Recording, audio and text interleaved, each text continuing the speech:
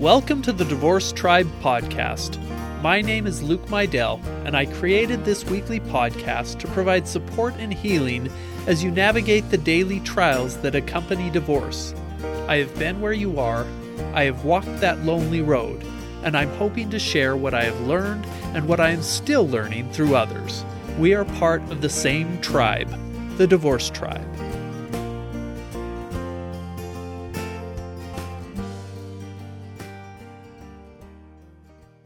Welcome to episode 18. Christmas is coming, the goose is getting fat.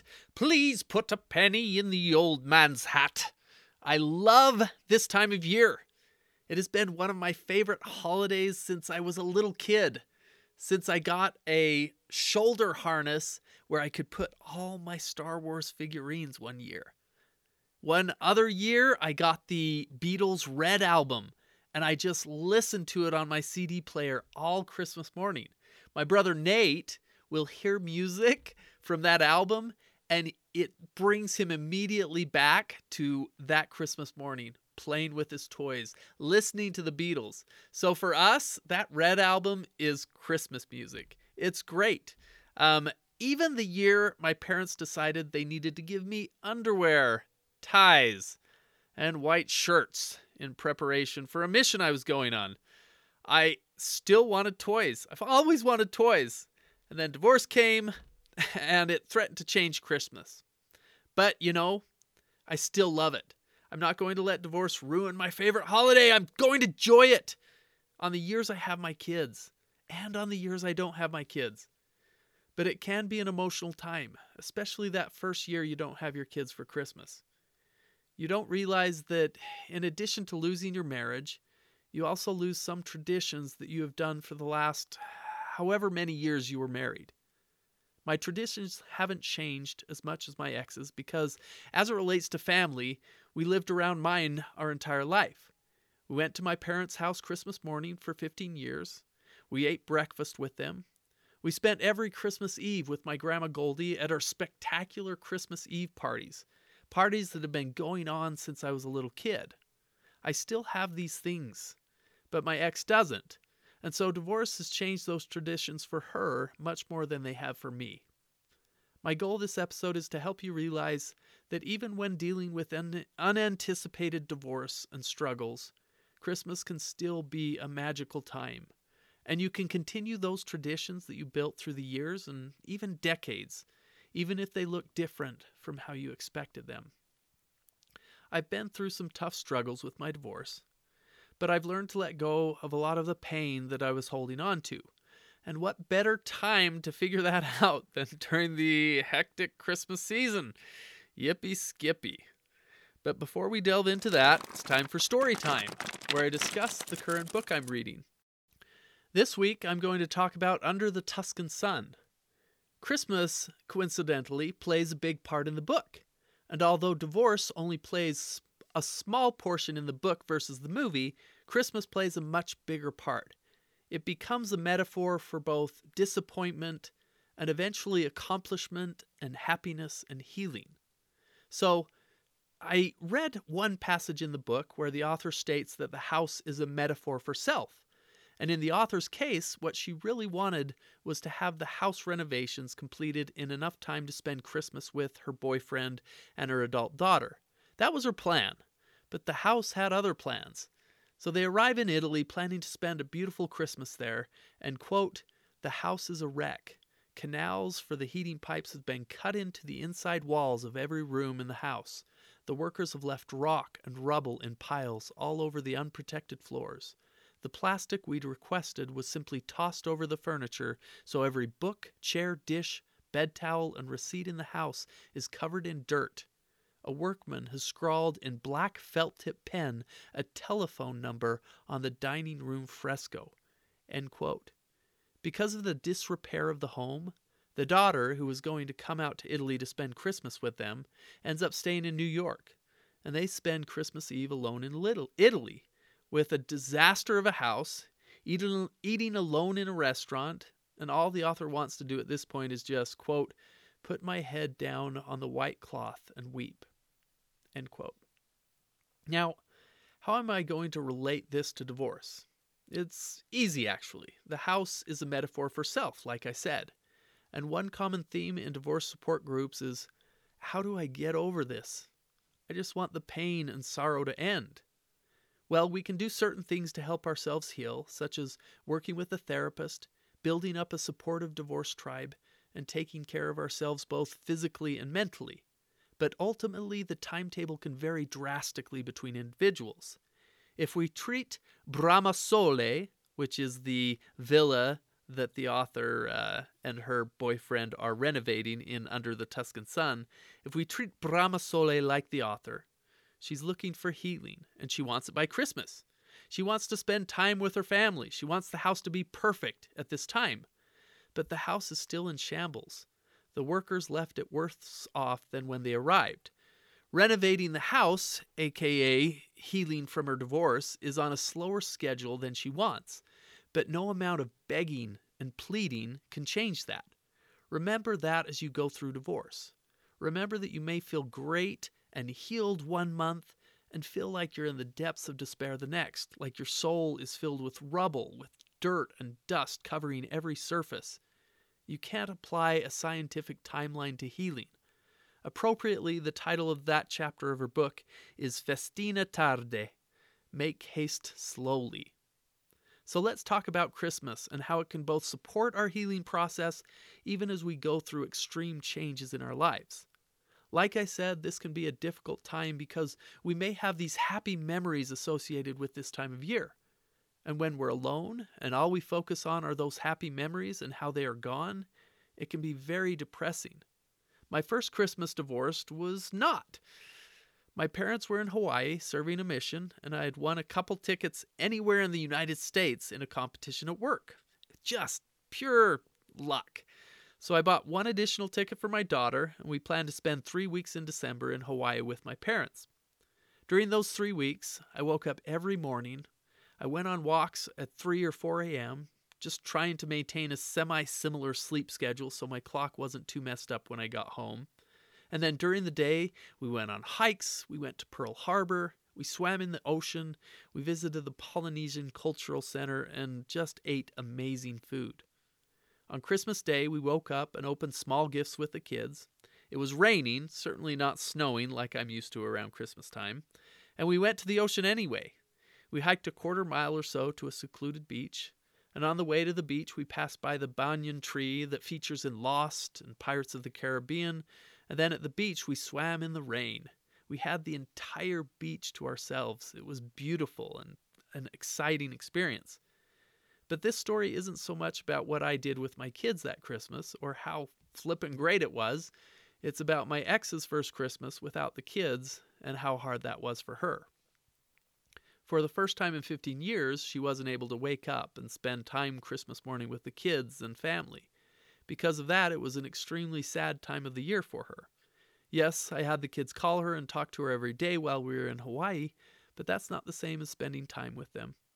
What did help her was setting up Christmas for the kids so that when they got home, she would be able to experience that tradition of opening gifts with her kids, seeing the excitement in their faces as they opened their pink bunny onesie pajamas, or whatever other pajamas they got. But for her, it was tough. And for you, it may be tough that first time. So stay occupied. Work on making what time you do have with the kids special. Christmas may be a special day, but what prevents you from doing the same traditions, providing the same excitement the day after or the week after, whenever you get to celebrate that time with your children? So that's my first suggestion this time of year.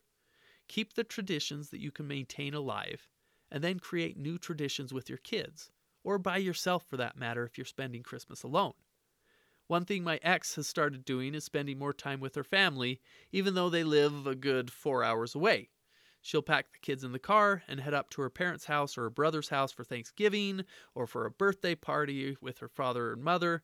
Because of our divorce, she has had more quality time with her family that lives far away. This helps compensate somewhat for the time that she no longer spends with family that used to be close by. So maybe you can watch How the Grinch Stole Christmas, or gather your single friends together for a Christmas party with games and Rudolph playing in the background, Or you can gather your married friends together for games. Think of ideas that will help your kids better cope with the changes that have happened. Divorce doesn't just disrupt your life, and we all know that. It can be very disrupting to your children. Help them cope by keeping some of those traditions alive, even though they may look different than previous years. My second suggestion is to serve and help others. This not only helps the people you are serving, but it helps you as well. This past Christmas, someone dropped something off at my doorstep anonymously.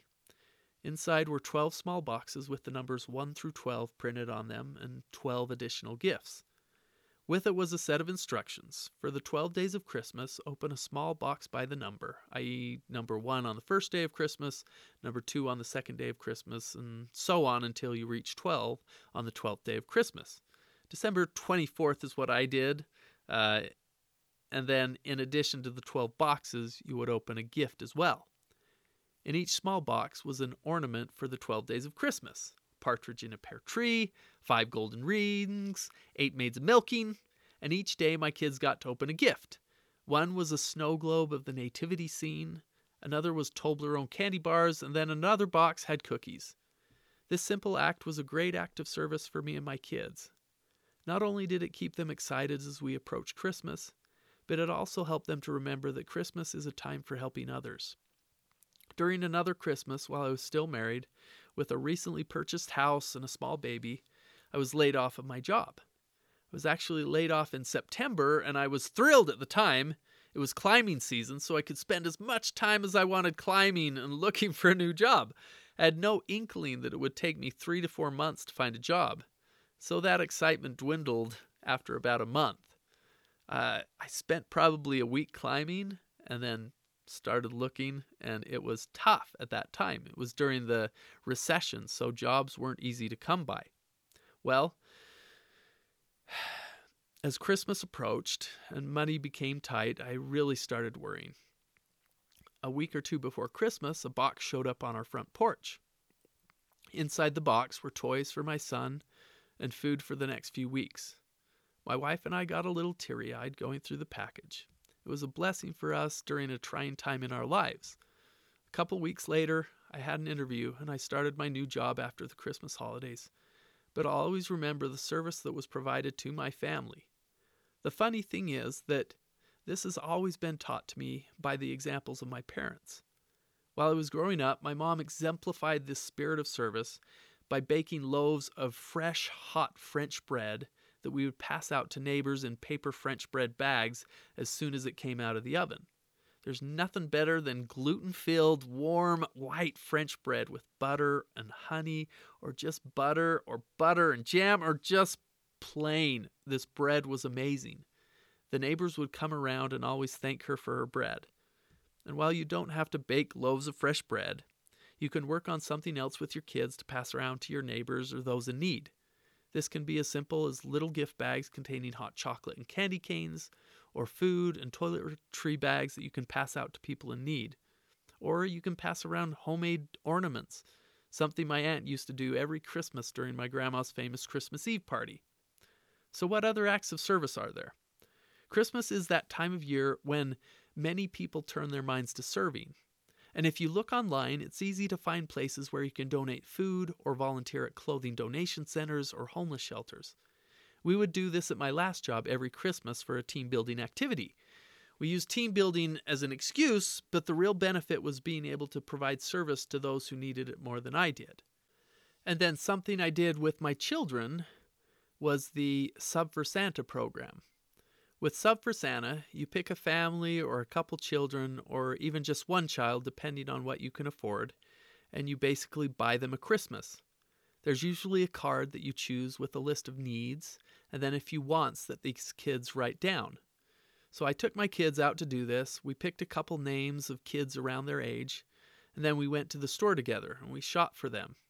Before we went shopping, I talked to my kids about what we were doing and how important it was.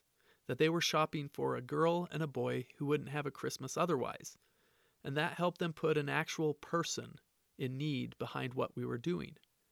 My daughter knew that she was shopping for a little girl who liked My Little Pony and who needed a warm coat for winter because she didn't have one. My son knew that he was shopping for a boy who loved Iron Man, a boy who loved Iron Man, but who also didn't have socks to keep his feet warm during the winter. Sub for Santa is an emotional, thought-provoking act of service that puts our needs and wants into perspective.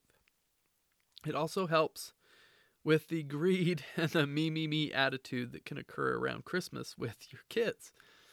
And it was a great example to them and something that showed them that there are real people behind these things that we do. My third suggestion is to spend quality time with positive family and friends. Don't spend this time alone.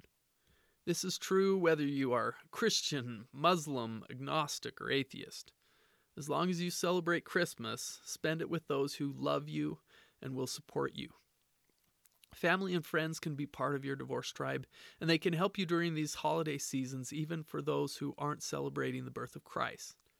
Christmas means family, service, and that spirit of giving. Immediately after my divorce, not around Christmas, I would spend time at my brother's house. I wouldn't necessarily talk much. Sometimes I would just take a nap on the couch, but it was a safe place for me to do that. I feel safe around my family, and around Christmas, I spend more and more time with them. On Christmas Eve for the last 40 years, like I said, I've spent Christmas Eve celebrating with my Grandma Goldie and cousins and aunts and uncles. She has a Christmas Eve party where we do a white elephant exchange. For those not in the U.S., you may need to Google that. We eat her legendary beef burgundy with noodles and mashed potatoes. We eat fresh rolls with homemade raspberry jam, and we sing the 12 Days of Christmas. Then on Christmas morning, we head to my parents' house. We've done this almost every year for the last 15 years. We eat a breakfast, usually Abel Skeevers. We open gifts and exchange gifts with brothers and sisters-in-law. These mornings are made for spending quality time with family. Yes, there are screaming children running around my parents' house. Yes, my dogs have gnawed off chocolate from my daughter's chocolate orange that she left on the floor, and I'm forcing them to drink a solution of hydrogen peroxide to induce vomiting. But despite the havoc, it's good to spend time together as a family. And if you can't make it to family, that's when good friends come into play. Try to avoid the bad friends. Bad friends and family are the reason why Christmas is only once a year, so it's the only time you have to see them. Set up get-togethers with good friends, good family. Put together a movie night where you eat Christmas snacks and watch a wonderful Hallmark movie about, a big-time city girl who goes back to her small town and somehow falls in love with the village handyman who just happens to be a multimillionaire. This is a busy time of year, so explain why you need them. That you're going through a rough time, that your kids aren't with you this year, and you need someone to be with. A good friend will listen and make time for you, even if it is for a lame Hallmark movie night. Garrison Keillor put it this way, quote, "A lovely thing about Christmas is that it's compulsory, like a thunderstorm, and we all go through it together." I agree, we should go through it together. We should spend it with family and friends, even if it's not necessarily compulsory. And finally, let's look at Christmas as what it's meant to be, a celebration of the birth of Christ. Now, some of you may not be Christians, some of you may not even believe in a God, but despite that, we can look at Christ's life like we look at Christmas and find those things that are universal truths regardless of beliefs. We can go even further and take those universal truths that were taught by Christ and apply them to our divorce. 1, do unto others as you would have them do unto you. This one can be hard in divorce because often your ex is certainly not treating you as they would have you treat them. I'm lucky in this regard in that despite how my marriage ended those last 3 years, I've remained focused on my kids and doing what's best for them. Because of that and because of the time and distance that I've got from my divorce, I've been able to be a better parent. I've been able to heal and become better at communicating with my ex. Now, even when I was broken at the beginning of the process, we were still amicable around the kids. There wasn't any fighting. There were, of course, those moments of silent inner rage. My therapist taught me a tool. Look at myself, that suffering soul, like he is a good friend, a best friend or a family member. how would you treat this person? How would you comfort them? I can use the same approach with my ex. I know she went through some struggles and difficulties that led to the issues that led to our divorce, that led to me being destroyed emotionally, that led to me and my kids crying. And I can still cry about that and get emotional. It happened. My history is what makes me who I am, and it defines me in ways that give me strength and purpose. I can still feel anger. But with all of that, I can choose to treat my ex like I would want her to treat me. This closely ties into another principle that Christ taught in his life: forgiveness. Now, I've been working on this one for a while. I bought the books, I've kept my gratitude journal running, I've been healing, and I'll share my process in a later episode. But what I will share now is a scripture when Peter asked Jesus, "Lord, how oft shall my brother sin against me, and I forgive him? Till 7 times? Jesus saith unto him, I say not unto thee until 7 times, but until 70 times 7. That doesn't mean that you keep an accountant's ledger of the times you've forgiven your younger brother for making your childhood a living nightmare. It would have been well beyond the 70 times 7, by the way. That doesn't mean that you hit 490 times, that you've forgiven your ex, and you sigh with relief and say, "Whew, I finally made it. I don't have to forgive her or him anymore. I thought the day would never come." What it means is forgive, forgive, forgive, and forgive. It doesn't mean forget. It doesn't mean that you shouldn't set up boundaries to protect yourself. But it does mean that the burden shouldn't be on your shoulders. In another scriptural passage, Jesus is teaching when a group of Pharisees bring a woman before him. And they say, we caught this woman in the act of adultery. This always annoyed me because it made me wonder, well, where's the man? It takes 2 to tango. But they bring in this woman, they accuse her of committing adultery, and then they ask Jesus, hey, under the Mosaic law, for this type of crime, she should be stoned to death. But Jesus stooped down, and with his finger wrote on the ground as though he heard them not. So when they continued asking him, he lifted up himself and said unto them, He that is without sin among you, let him first cast a stone at her. And again he stooped down and wrote on the ground. And they which heard it, being convicted by their own conscience, went out one by one, beginning at the eldest, even unto the last. And Jesus was left alone, and the woman standing in the midst. When Jesus had lifted up himself, and saw none but the woman, he said unto her, Woman, where are those thine accusers? Hath no man condemned thee? She said, No man, Lord. And Jesus said unto her, Neither do I condemn thee. Go and sin no more. Needless to say, this time of year we shouldn't be bearing the burden of harboring ill will towards our ex or toward others. When Christ came to earth, he brought with him a message of peace. A message of peace that is at odds with the turmoil surrounding country, religion, and race. A message of peace that is at odds with the turmoil that existed in Jerusalem at the time of his birth. For unto us a child is born, unto us a son is given, and the government shall be upon his shoulder, and his name shall be called Wonderful, Counselor, the Mighty God, the Everlasting Father, the Prince of Peace.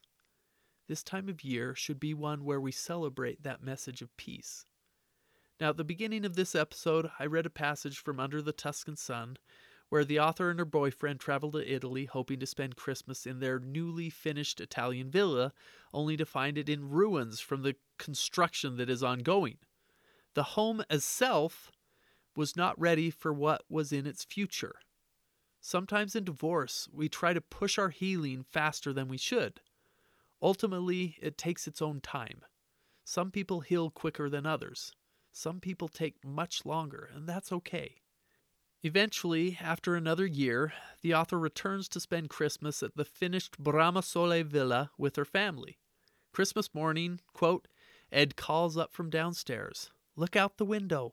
Snow fell in the night, just enough to dust the fronds of the palm tree and glaze the terraces with a sheen of white. Beautiful. Turn up the heat. We take our coffee to the wall, brush it off, and watch the fog below us moving like an opalescent sea. Snow on Christmas. Is this much happiness allowed? I secretly ask myself. Will the gods not come down and confiscate this health, abundance of cheer, these bright expectations? Is this the old scar, this rippling of want and fear? My father died on the eve of Christmas Eve when I was 14. The funeral day was rainy, so rainy that the coffin floated for a moment before it settled into the earth. My pink tulle Christmas dance dress hung on the back of my closed door. Or is this unrest just part of the great collective holiday blues all the newspapers focus on every year? Many Christmases in my adult life have been exquisite, especially when my daughter was a child. A few have been lonely. One was very rocky. Either way, the season of joy comes with a primitive urge that runs deep into the psyche." End quote. The author is enjoying this Christmas morning with her boyfriend while her daughter sleeps upstairs and the house is finished. And although it didn't come in her expected time frame, it did eventually come. She mentions Christmases past that were happy, some that were lonely, and one that was very rocky. My guess is that the rocky Christmas didn't involve Sylvester Stallone, and instead was around her divorce. I know, it's a horrible dad joke. Yet here she is, spending an amazing, happy Christmas with family. That's what we have in our future, friends. The opportunity to still be happy, despite what has happened in the past or what is currently happening. So to summarize today's episode, during this time of year, especially after divorce, we can sometimes get caught up in the sorrow of what has changed in our lives. But we can impact that sorrow in a positive way by following a few tips. Mind you, there will still be sadness at times. That comes with the territory of divorce. But there are ways to mitigate that sadness and eventually reach a state of joy like the author in Under the Tuscan Sun. So 1, keep the traditions that you can maintain alive, and then create new traditions with your kids or by yourself. 2, serve and help others. This will help you in more ways than you can imagine. 3, spend quality time with positive family and friends, even if it isn't necessarily on Christmas itself. And then 4, remember that this time of year is meant to be a celebration of the birth of Christ. Remember those things that are universal truths that he taught in his life. Do unto others as you would have them do unto you. Forgive 70 times 7. Seek out peace of mind, spirit, and body. Our bodies, our psyches, are in the process of renovation. Some are in shambles. Others are close to being complete. But let me end with one last comment. The beauty of this life is that we can continually progress and become better. So even if our house is fully renovated, we can paint a wall here, fix a leak there, knock out a new window for a better view. All this will help us achieve healing and become renovated souls. So next week is my birthday, and following my birthday is the first week of January, which coincidentally used to be the week of my anniversary. Many people view this time with sadness, and to be honest, I have viewed it like that in the past as well. But I'm going to reclaim the day for me. We talked about this when we talked about memories in a previous episode, how our perception of the past can be altered and skewed when we find out new info in the present. Well, we can also change how we view those days. And so next week will be a celebration of what I gained from my marriage, not what I lost in my divorce. And the 2 main things I gained were my wonderful kids. All that on the next. Thank you for joining me today. If you found this podcast helpful, please like and subscribe, leave a review, and share it with others who could use support and healing. Visit thedivorcetribe.com for more resources to help you through your divorce, and follow me at The Divorce Tribe on Instagram to be notified when new episodes and content are released. Remember, you are not alone. We are part of the same tribe, the Divorce Tribe. Until next time.